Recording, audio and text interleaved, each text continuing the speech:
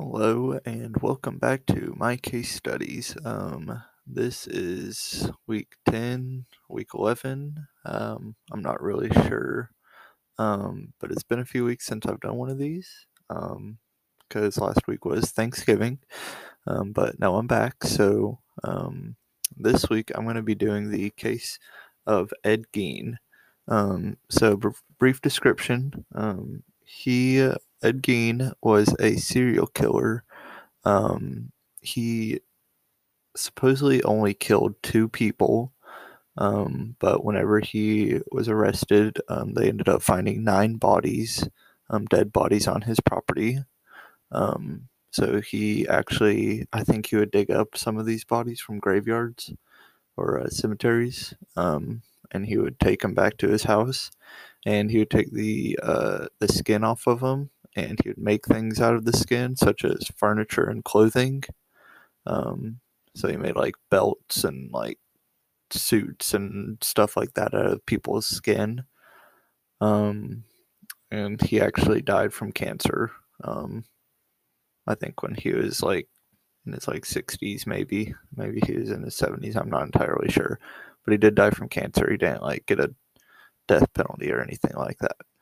Um, so I guess there were only two victims that he actually killed, but there were nine people that he was involved with, I guess. So obviously he was the main suspect, Ed Gein was. They were all just strangers or people that were already dead.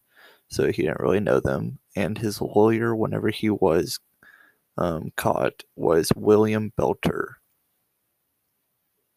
So this all happened between 1954 and 1957.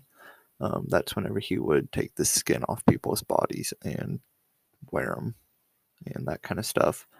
This happened in Wisconsin. I'm not sure what city, but I just know it was Wisconsin, and it was on his house, or I guess his property.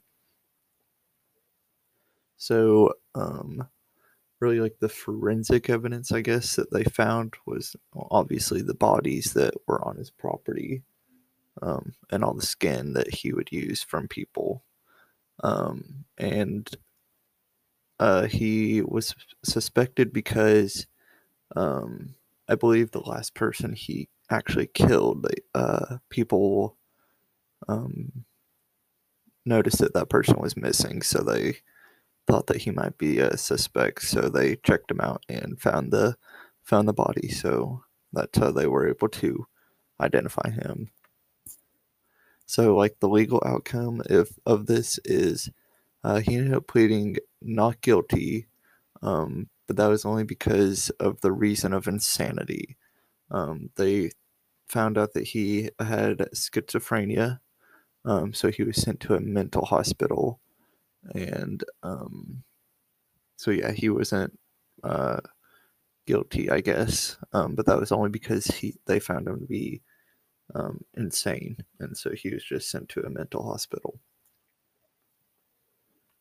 So I think a lot of people found this case because they thought what he did was really gross, and people thought it was nasty that a person such as Ed Gein could do this, or really just any person, because taking the skin off people, dead people, and making things out of it is really gross and kind of disturbing. So I think that's why a lot of people ended up finding out about this case. So that is the case of Ed Gein. Um, this could be my last case study. I'm not sure. I might have one more next week, but if not, this will be my last one. So, yeah.